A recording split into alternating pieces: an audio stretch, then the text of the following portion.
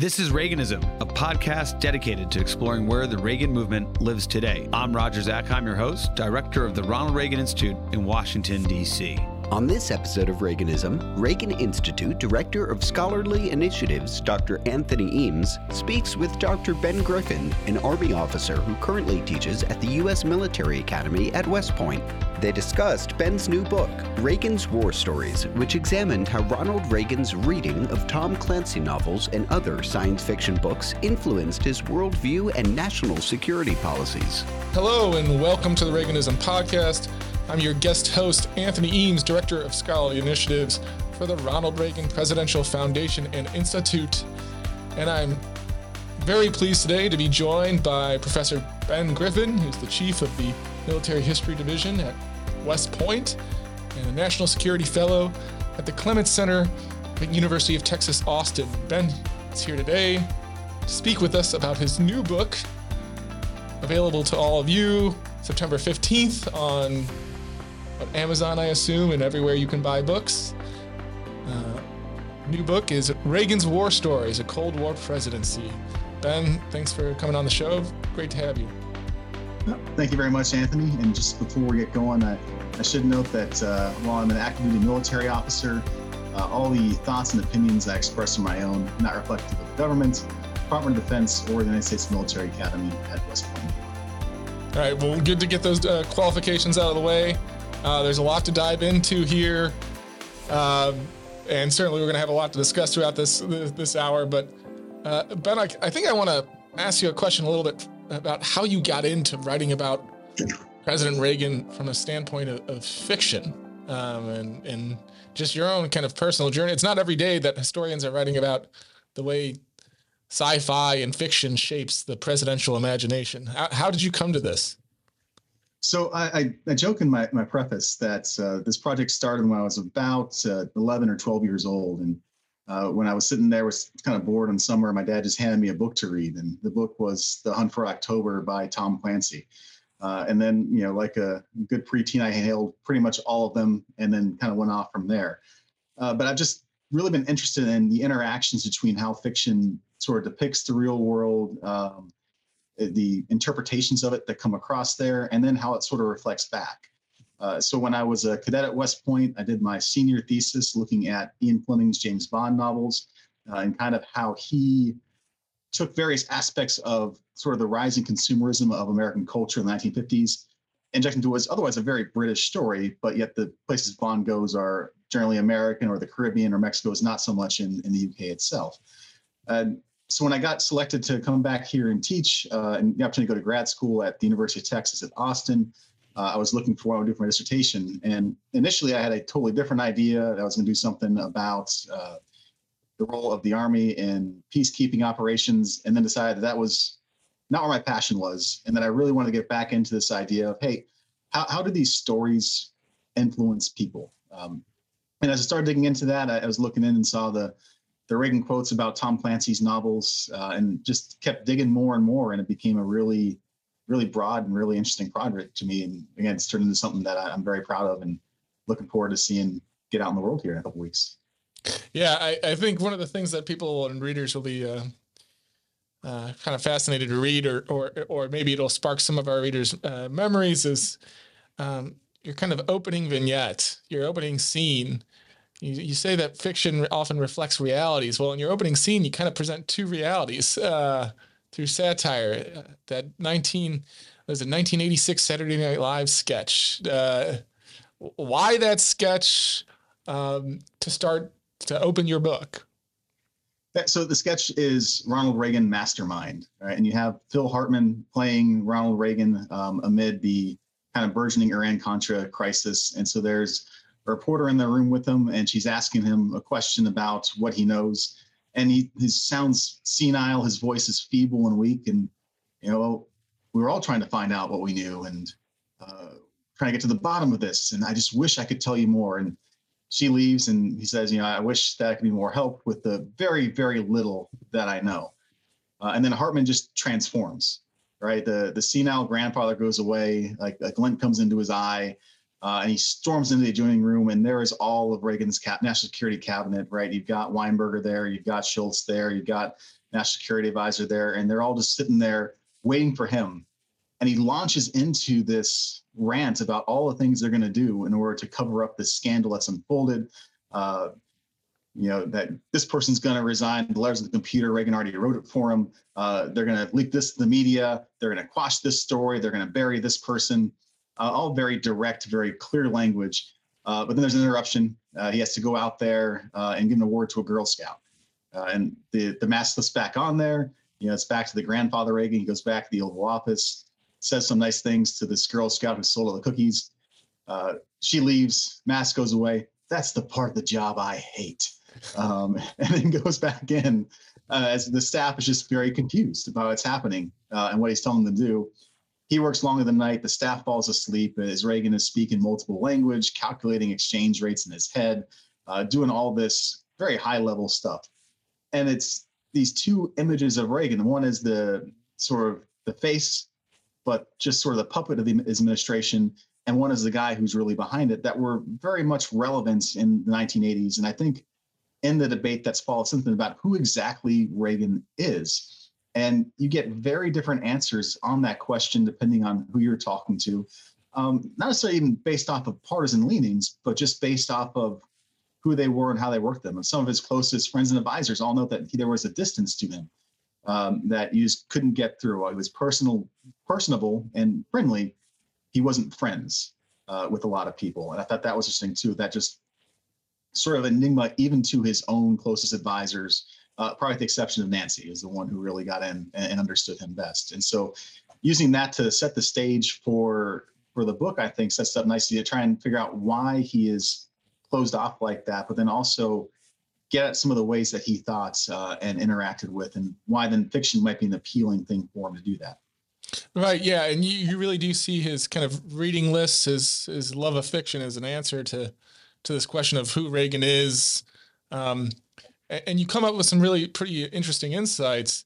But one of the things before we get into who Reagan is in the 1980s and who he is as a president, you start off well before then, obviously. You start off with his childhood. You start off with his days in Hollywood. You start off with his career in the governor's office and the governor's mansion.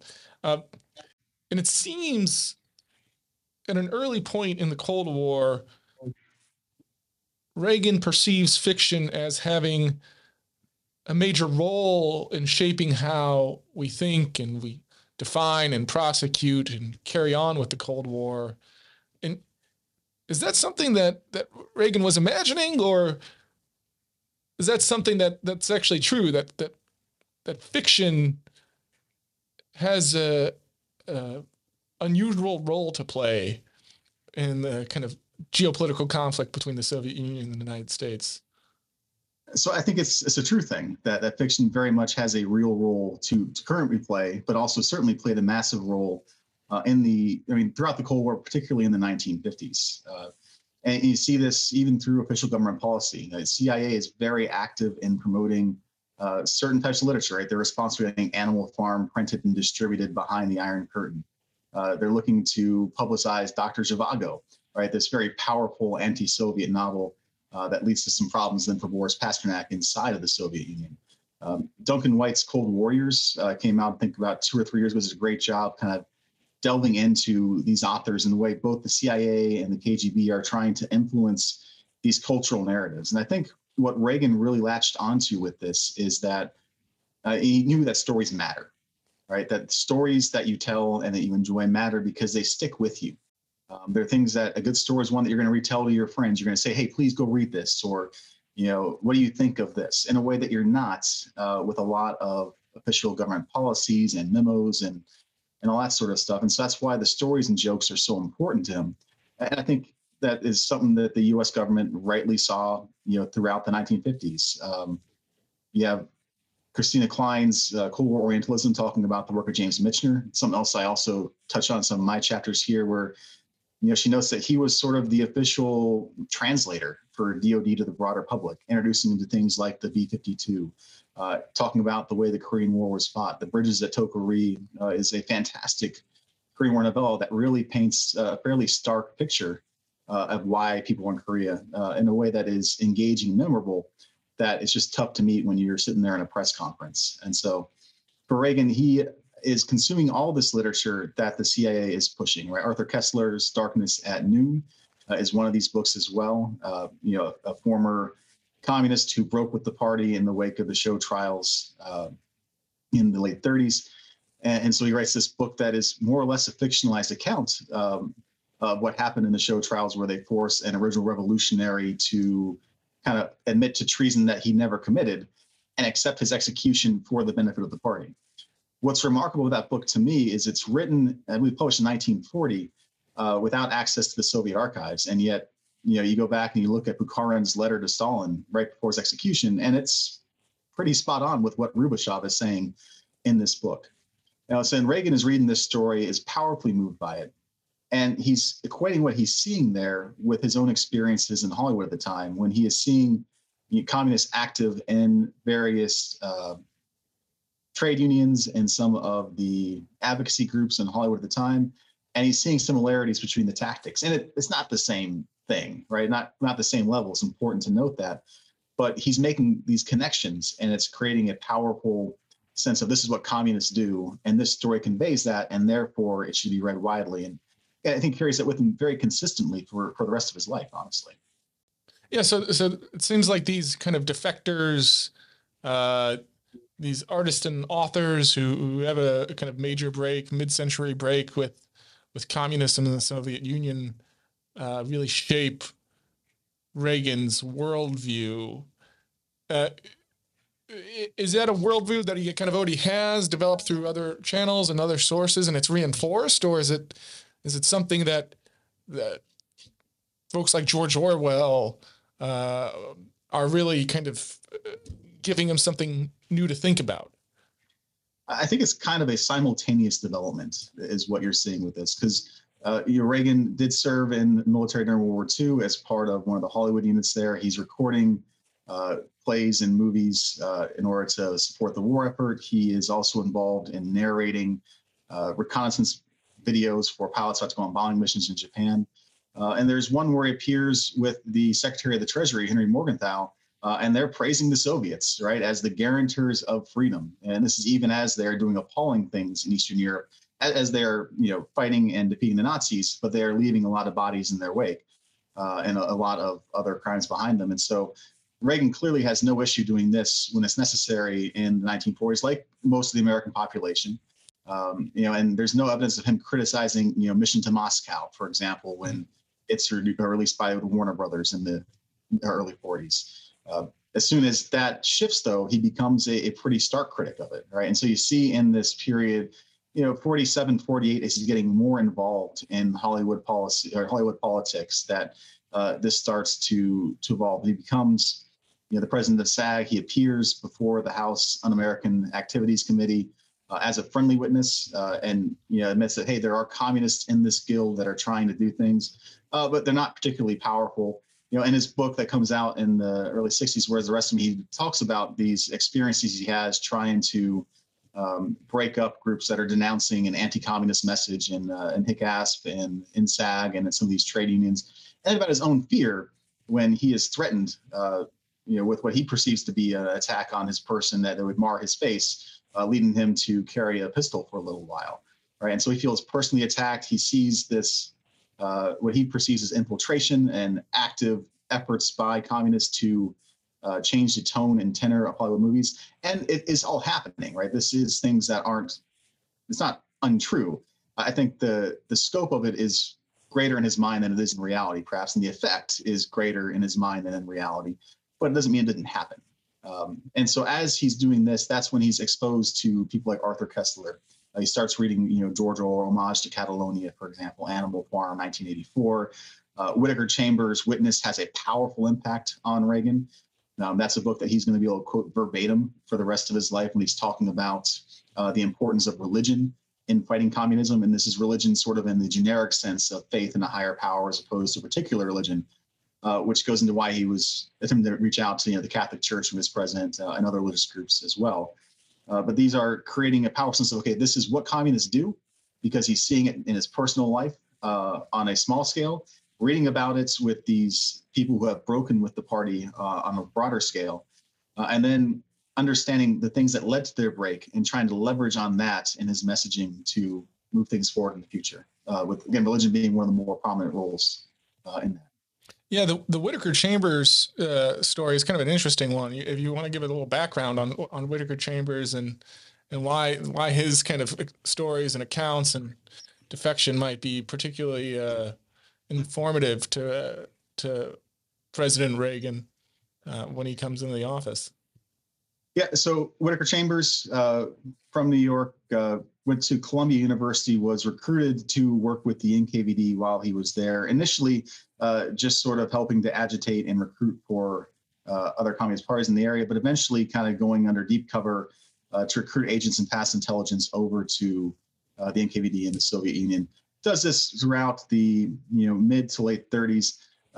He eventually encounters a NKVD handler who kind of sparks fear in him. And this is at the same time when there's a lot of purges going on, both in Spain and with the Great Terror back in the Soviet Union.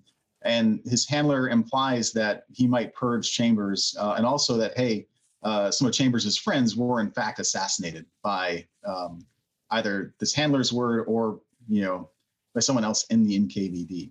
So Chambers runs away to Florida, officially breaks from the party. But the thing that he cites with his true break from communism is not those interactions, but rather that the party didn't want him to have his baby with his wife, and they do it anyway. And at one point in time, he's looking at his daughter's ear and realizing the perfection of that design, and that design has to come from a higher power. And so in his book, Chambers talks about, how the character from The Hunchback of Notre Dame led him to character from Les Miserables led him to join communism and then break with communism. And that is the character of the bishop, who's first got his palace and lives opulently, and it's a sign of all it's bad. But then it also opening up, using it as a hospital to care for people. And so, Chambers crediting that religious awakening with the true moment of his break with communism. And then the high drama that follows of the Chambers Hiss trial, ultimately leading to Hiss's conviction for perjury. And much later on, the revelation that Hiss was in fact a Soviet agent, codenamed Ailes, along with Harry Dexter White, who was famous for the Bretton Woods. Again, captured Reagan's imagination. So it wasn't a work of fiction, but it reads like a spy novel to him. And so Reagan, seeing this loner inspired by stories, but then finding faith and then leaving because of that, while also comparing the treatment that he sees Chambers' handler give him with that of what he's seeing from some of the directors of some of the communist activity in the trade unions he's been working around, who are threatening to throw acid in people's faces, who are attacking buses and in the studios. Equating the two in his mind creates that connection, and realizing that I'm going to push this idea of religion. And Reagan becomes very involved in trying to rehabilitate some of the blacklisted screenwriters in Hollywood. Most famously putting in a Variety article that, you too can be free men again. And for him, that religion was the path to that. So the kind of blacklist controversy in Hollywood is obviously a heady time in Washington, also a heady time in California and Southern California. If we could fast forward 20, 25 years to another heady time in Washington and in California and Southern California to the Vietnam War, specifically the aftermath of the Vietnam War, and the kind of phenomenon that we now call the Vietnam Syndrome. Give me a little sense of kind of Reagan's response to Vietnam Syndrome, what Vietnam Syndrome is, and how that response kind of shaped a kind of cultural answer to the Vietnam Syndrome in itself. So the Vietnam Syndrome is this idea that, we can't get into this major war because we become a quagmire. We'll get stuck there and we'll be defeated, and we can't possibly use our great military might in order to get out of a situation like that, or to win and prevail in combat. This is coming out of what was a failure of a war in Vietnam, where the U.S. is ultimately unable to achieve its political and strategic objectives there, despite a good amount of success in tactical level engagements on the ground. And so what Reagan comes to think is that, we have all this great success by our fighting soldiers. We win the majority of our engagements with the Viet Cong and North Vietnamese Army. Not all of them. There are notable victories for the Vietnamese in the conflict, but the vast majority of them do tend to go the U.S.'s way. And so how do we have this tactical success and are unable to make it a strategic victory, actually a strategic failure? And so what Reagan is seeing is he thinks that it's a question of the national will, that there was not the will to support the fighting soldier, there was not the will to do what needed to be done in the country, and that the stories that are being told about the conflict are an important part of that. And so as the decade continues on, Reagan is still very vocal on his radio show about what happened in the conflict. He is actively defending Lieutenant Calley, the author of the My Lai massacre, which is reprehensible. But it goes into his sense that Calley was somehow failed by the U.S. government and by the American people. He's particularly offended by what Hollywood has done with the Vietnam War in this time. And so as the 70s roll on, you have a lot of films that are really fantastic pieces of cinema, things like Apocalypse Now, Deer Hunter, and The Killing Fields. But they certainly have a particular depiction of the U.S. soldier, the U.S. service member, and it's not a positive one, right? They're all damaged, either engaged in atrocities or dealing with their lack or their witnessing of these atrocities going on. And so it's a very bleak picture of the U.S. military. And this is paired with a political environment where we've just gone to the all-volunteer army, where the military is struggling to rebuild in the wake of the Vietnam War, where morale is low, equipment is generally poor, and there's a sense that good people don't serve, perhaps, in the military in the mid-1970s. And so as Reagan's entering office, some of this has started to turn, right? And it's worth giving credit to Carter and Secretary Brown for the 79-80 increased defense spending. They started some of these programs that Reagan's going to expand on. But Reagan is very clear about his desire to change the way Americans think about the service and to combat this idea of the Vietnam syndrome. And so the great example of this in the archives is one of the drafts of his speech to West Point. All right, so he came to West Point to give the commencement address in 1981. And this was supposed to be paired with a speech at Notre Dame to kind of give a sense of a new direction, a new awakening in American policy. And in this first draft of the speech, there's a paragraph that basically tears into Hollywood for its reprehensible behavior and anti-American sentiments.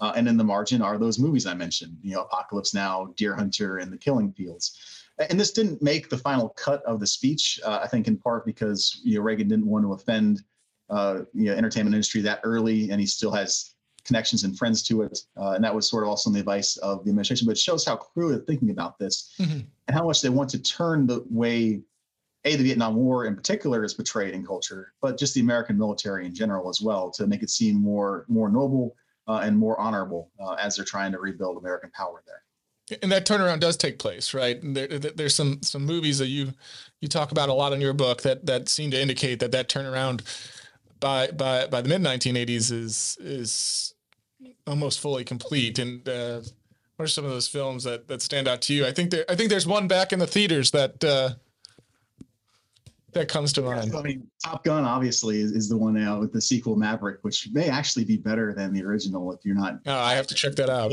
Yeah, it's really well done. But yeah, so I mean, Top Gun, you have this image of young, good-looking pilots who are engaged in perhaps unhealthy competition, but certainly the patriotic masculine competition.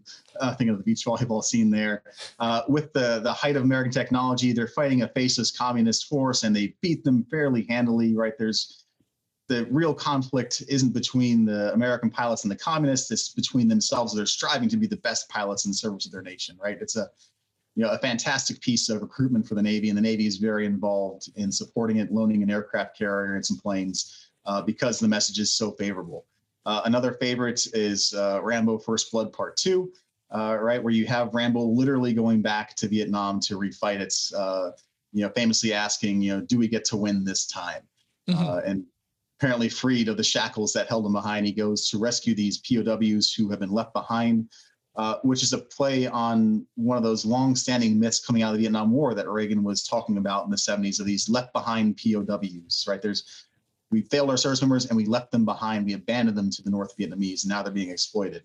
And so Rambo Part 2 is looking at this. He goes in there, and in fact, there are POWs in Rambo Part 2, that weren't actually there in reality, but he rescues them only after ignoring orders to leave them behind again, right? The CIA suit who was running the operation decides it's too risky and tries to get the whole thing scrapped, abandons Rambo, but he's able to steal a helicopter, fly it away from the prison camp, rescuing the POWs, goes back in, and one of the last scenes, is pointing an M60 at the CIA guy who starts to cower before Rambo turns and shoots up all the electronic equipment instead.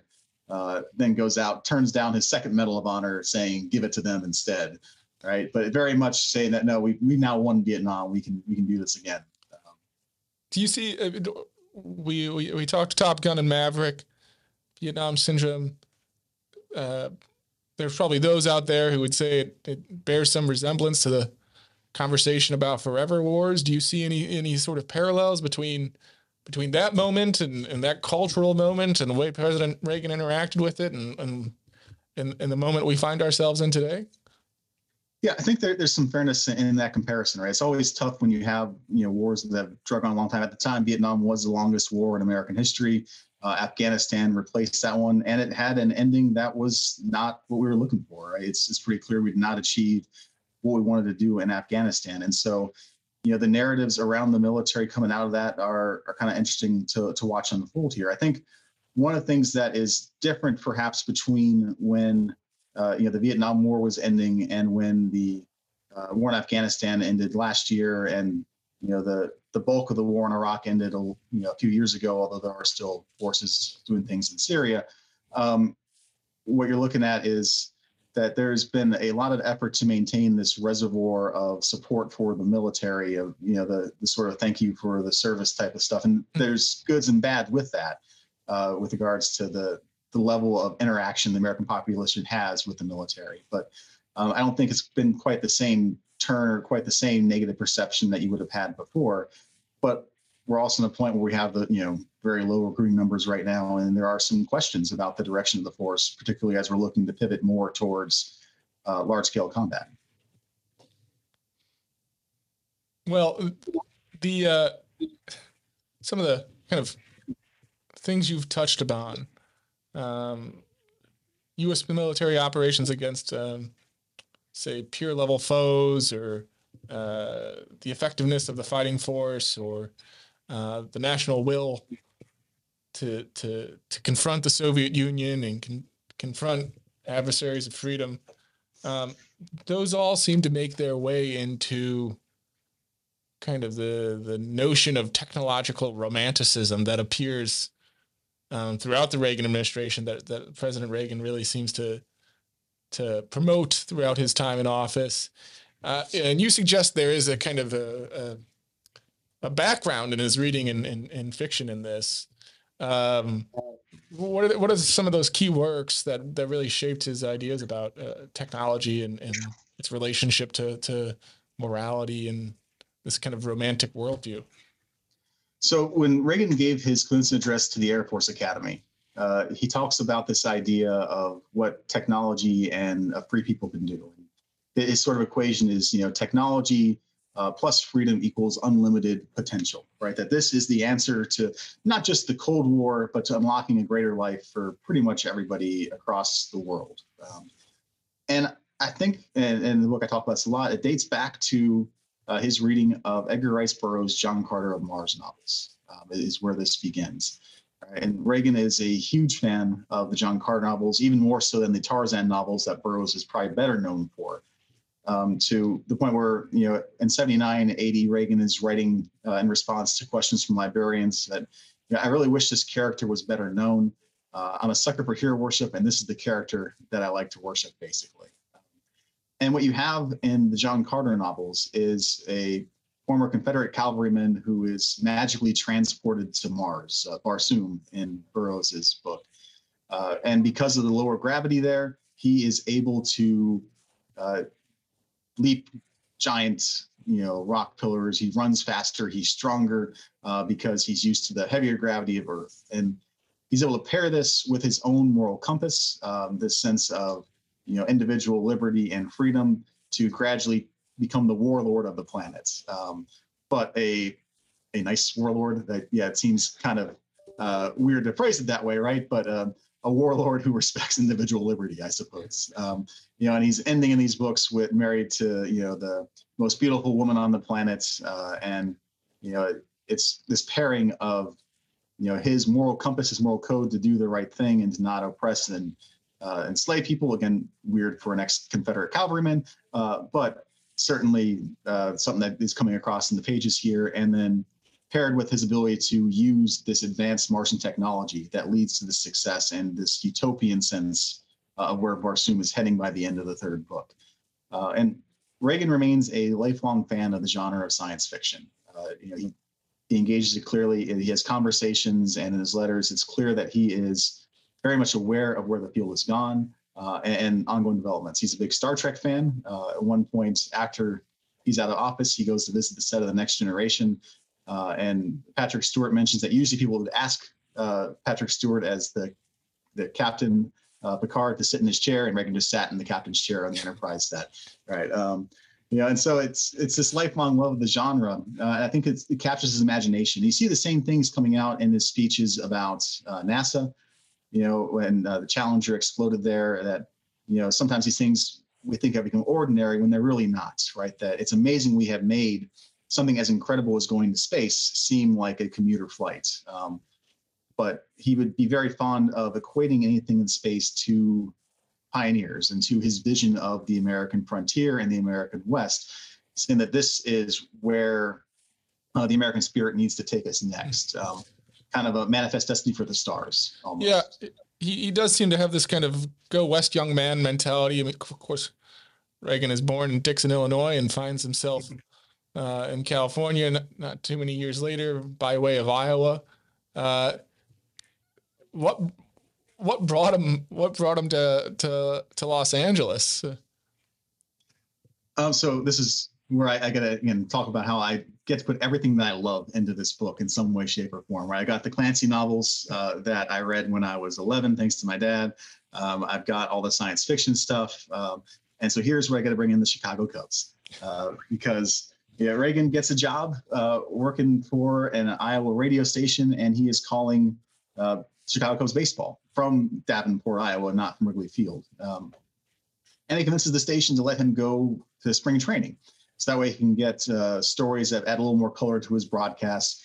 And he sends dispatches there back to the station he's there talking about how, a young Cub reporter got into a two-hit fight of him getting hit and him in the ground basically by ticking off one of the ball players and all that kind of stuff. But while he's there, the first year he's able to start a process that his second year leads to him getting a screen test. And then shortly after he returns from a second trip to Catalina, where the Cubs did spring training, and then he gets a contract offer and is able to move out to Hollywood to act full time.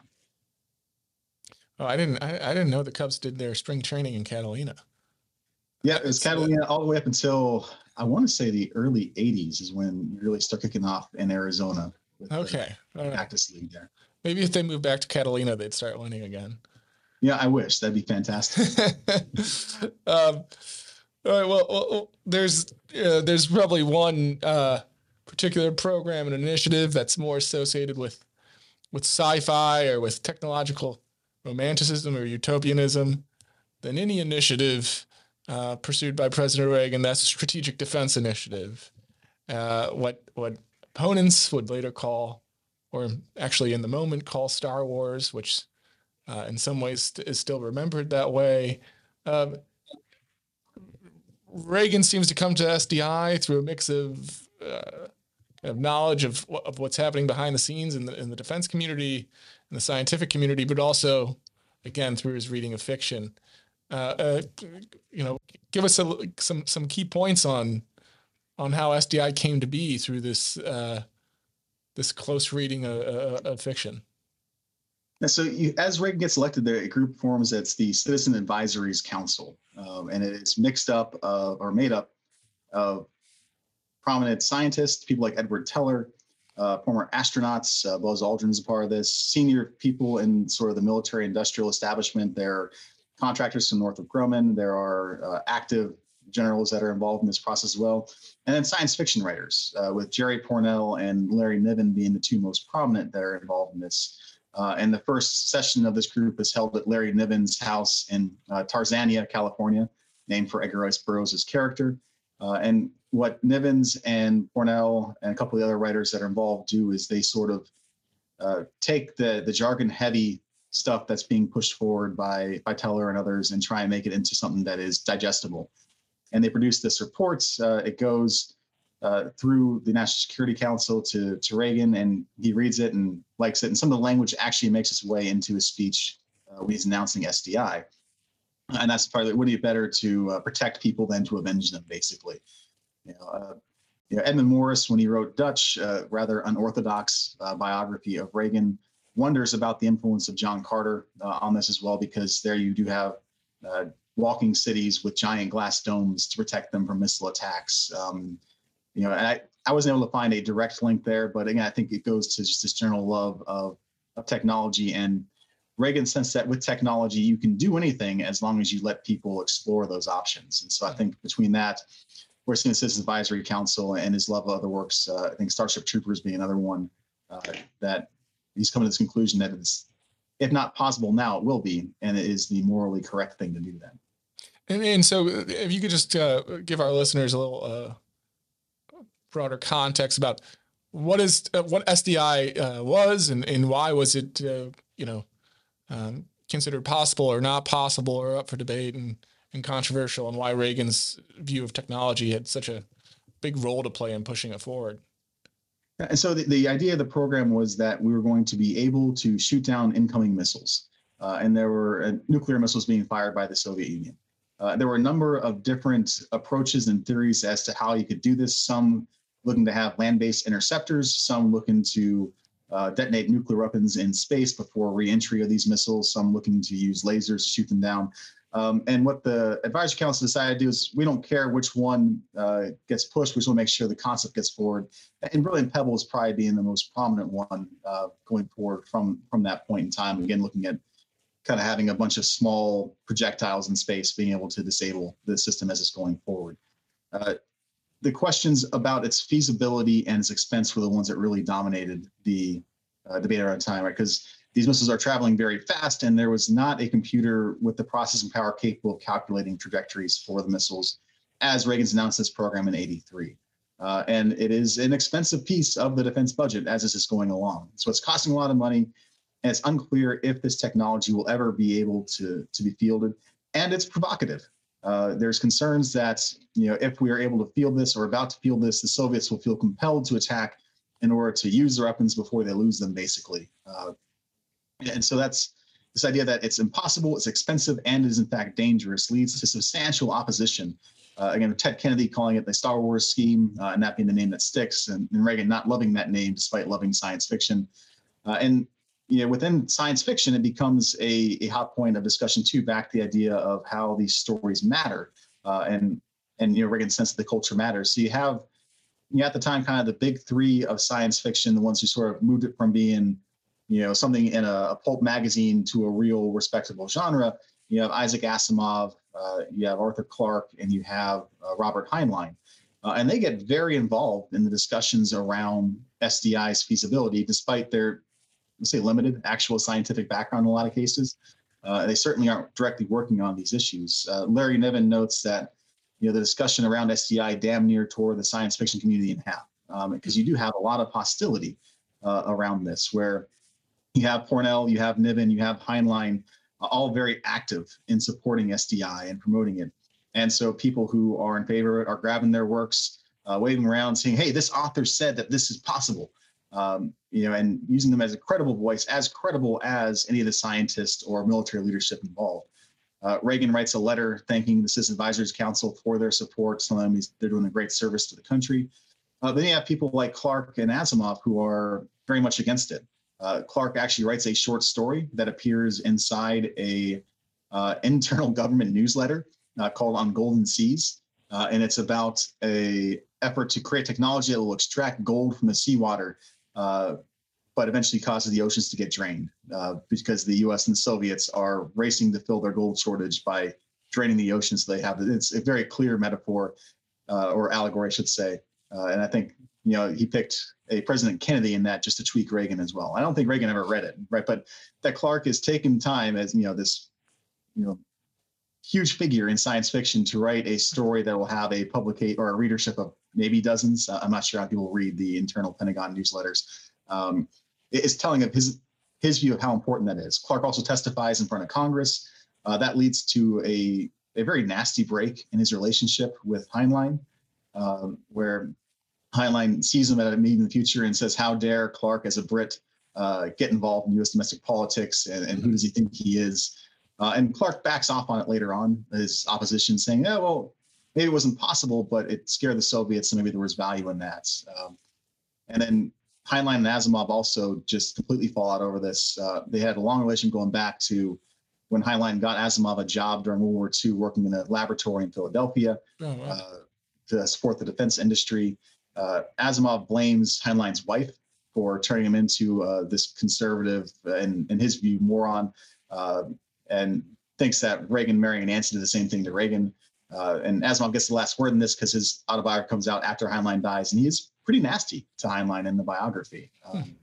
Just showing the animosity that was there with this. But in the same way, people latched on to Niven, Pournelle, and Heinlein. Opponents latched on to Clarke and Asimov.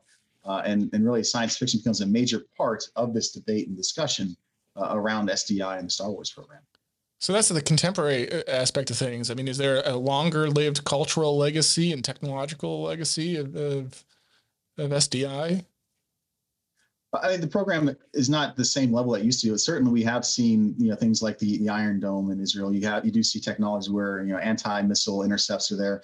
ASAT technology, anti-satellite technology, isn't quite the same, but it certainly was following the same boat of discussions around that, and that is almost routine now. We're looking at the ability to shoot down satellites, and so I think we've seen that as the processing powers evolve, the feasibility of the program at least is more doable, right? Certainly on a small scale, perhaps not in the large scale that Reagan envisioned, but missile defense is very much alive. And any cultural echoes as well? I haven't seen as many of those in the contemporary one. Is there especially what you're thinking of?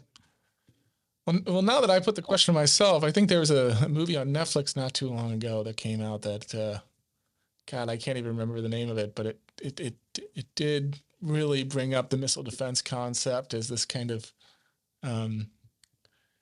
it brought nuclear weapons back into Hollywood as this kind of MacGuffin, and God, I can't remember it. We're also not being paid by Netflix to advertise the film, so it's not worth remembering. Right now it's more on the deterrence side. Actually, it's check out the name right here. Yeah, Cixin Liu's Earth's Remembrance trilogy. It's a book of 3 science fiction novels. He's a Chinese author.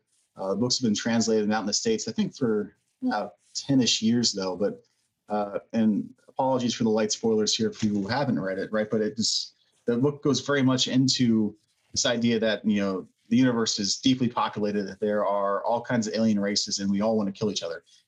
And so what's happening is that the galaxy is like a dark forest where animals are going past each other silently, and as soon as one is revealed, then they die because something has to get sent their way. And in the trilogy, an alien race is trying to come over and take over Earth as a new place because they live on a planet that's inhospitable to them. And we end up coming up with a deterrence mechanism that's, well, you can come here and take over because you have better technology. But what we'll do is then we'll just make sure we broadcast where we are to everyone in the universe so that eventually one of them will find us and kill us. Right. So it's a form of missile defense, I suppose. Right. Huh. Interesting. Well, there's some other things we should dive into, because we can't have a conversation about Ronald Reagan and science fiction without bringing up probably the most important fiction writer in Ronald Reagan's mind, and perhaps one of the most important fiction authors of the last 50 years, and that's Tom Clancy. And you really walk through a bunch of Clancy's books and their impact on Reagan, their real-time impact on Reagan, and Reagan's real-time impact on Tom Clancy. You can tell that story much better than I can.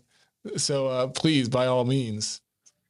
All right. So I think part of this goes back to one of the earlier questions we had about the efforts to defeat the Vietnam syndrome, right? This sense of malaise about what American power can do and about the American military. And so, throughout Reagan's first term, you're seeing these efforts to kind of build up public support for the military, provide better technology for the military.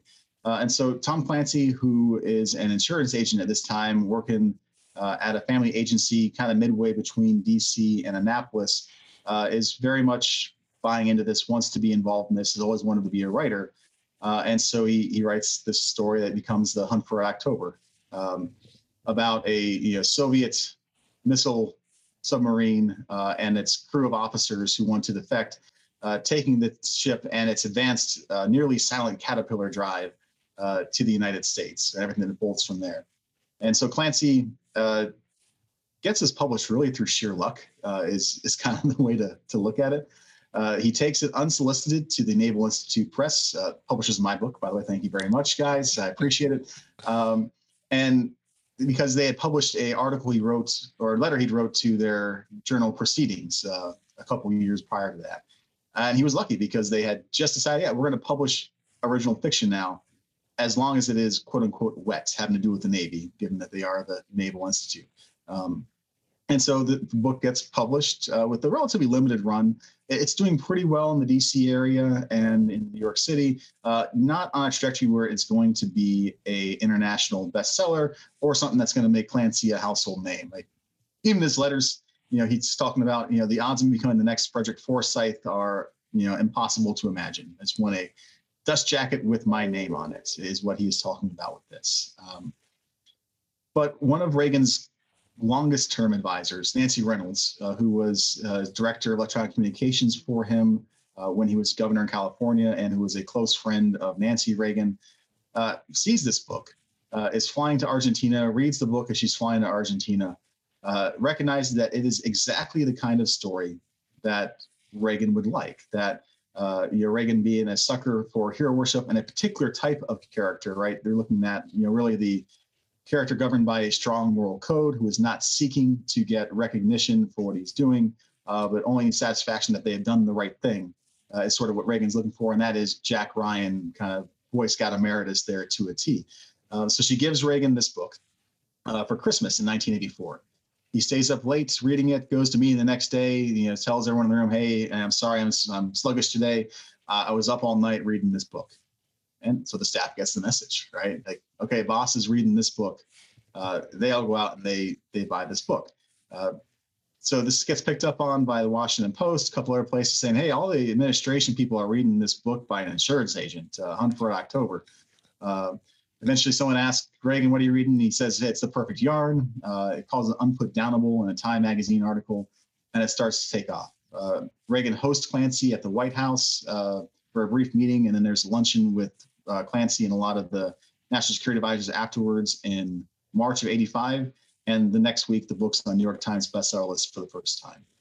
And so what Reagan is seeing as he's reading this is basically a fictionalized version of his first term.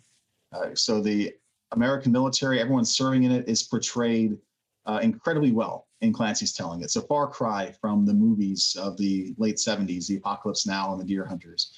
Right? All the American technology works perfectly. The only real threat to American technological supremacy in the book is the Caterpillar drive, which doesn't actually exist. All the American technology in the book does exist, and it works well. And it's, again, showing this narrative that good people using high technology are going to pull off what seems to be impossible. And all the things that that Reagan has talked about being the downfall of the Soviet pop up right there, their lack of ability to inspire people, their poor production processes, the tyrannical nature of their government, all serve to foil the Soviet efforts to reclaim their submarine, leading to a great victory for the U.S. And so I think Reagan takes this novel as a vindication, right? So it's a novel that he would have liked in the first place because it's got to have a hero that he likes. But it becomes a very personal one for him because it's telling him that people are understanding the story he wants to tell and are starting to tell it. And that's where he starts to push that book very hard. Cap Weinberger writes a book review of it that appears in the Wall Street Journal and the Times Later Supplement, treating it very seriously. He's calling it something that anyone who is serious about national security needs to read. Weinberger read it because his longtime secretary said, hey, I have a good authority. The big boss across the river is really into this. And so he's like, okay, I got it. And he does this and puts it out, right? And Weinberger has been a long-term book reviewer for the San Fran Chronicle. He did that for 20 odd years when he was in the legislature out in California, and also publishes reviews of the Born Supremacy, Robert Ludlum's book in 1986. And he rips that one apart. Really? Yeah, he hates that book because the U.S. government does bad things in the book. We do very illegal things in the book. And he laments that it has the inevitable Le Carré syndrome, and that it's not an accurate story of what we do. And so, again, the administration is very much getting behind the Hunt for October for that reason. And so when Clancy visits Reagan in the White House, he asks about his next book, because Clancy mentions he's writing another one. And Clancy tells him it's about World War III. Reagan asks him who wins, and Clancy says the good guys. And so the next year, in 86, that book comes out, Red Storm Rising, which Tom Clancy co-writes with Larry Bond. It comes out in August of 86, and Reagan reads it sometime between August of 86 and the end of September. And I can pinpoint it that well because he gets on the plane to go to Reykjavik to have a summit with Gorbachev to talk about nuclear weapons.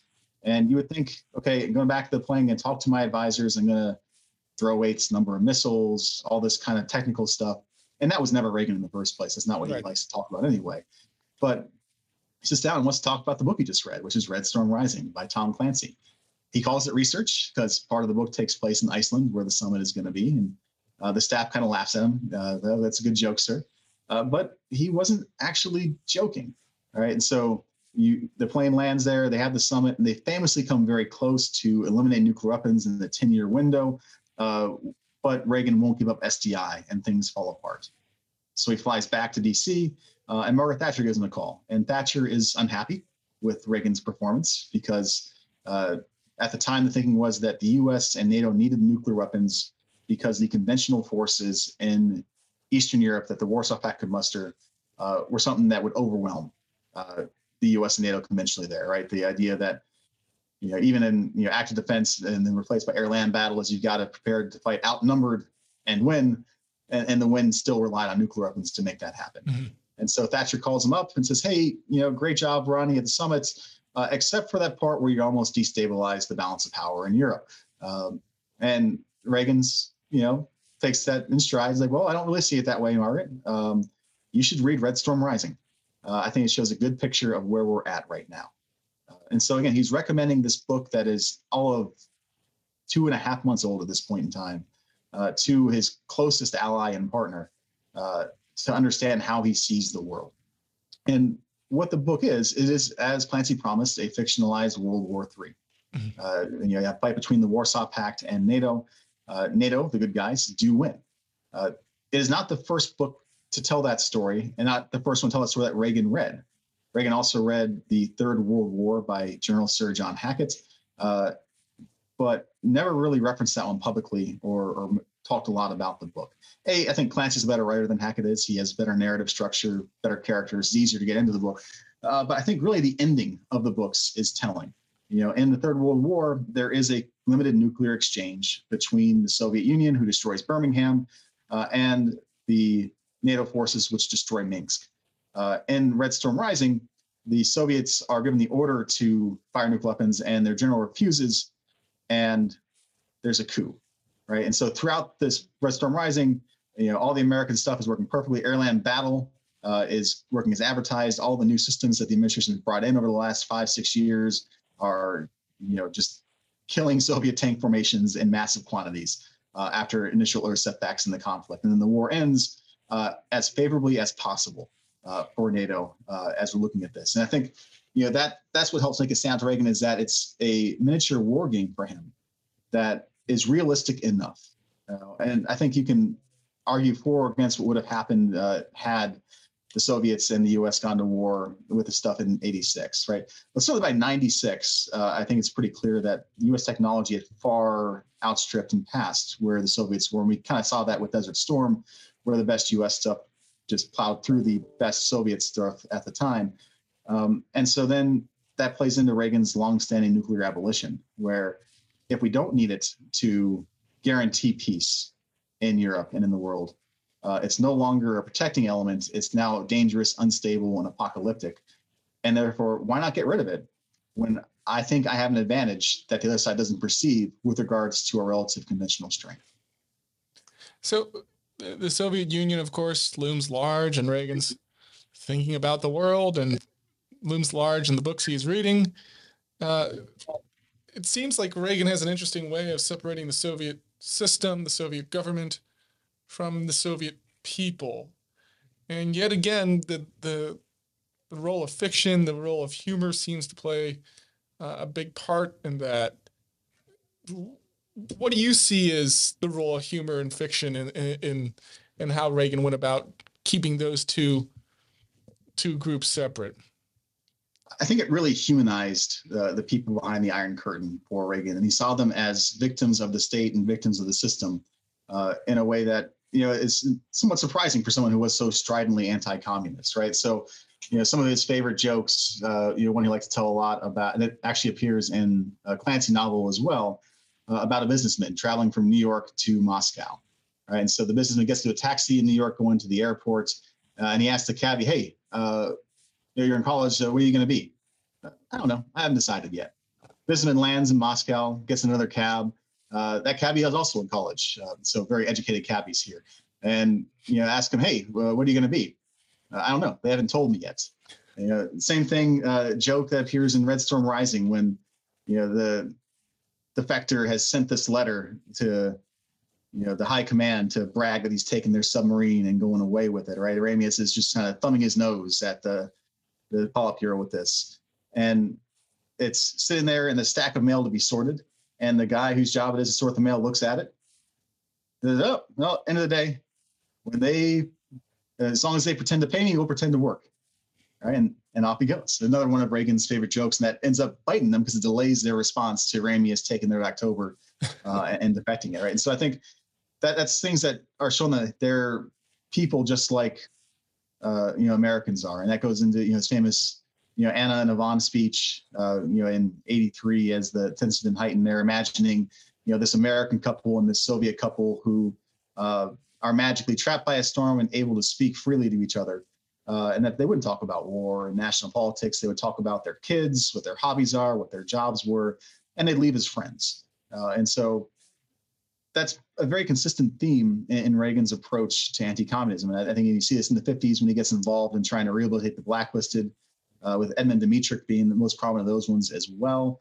And you can see some of this in Kessler's Darkness at Noon, where, Rubyshev definitely deserves what's coming to him, as, sure, he's going to be a victim of the state, but he also set up this horrible apparatus. He's betrayed people.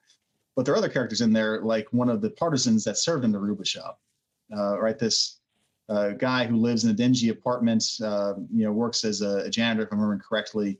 And, he's saying that this guy speaking, I don't recognize the speeches anymore from the, inspirational commander of the Russian Revolution that I fought under.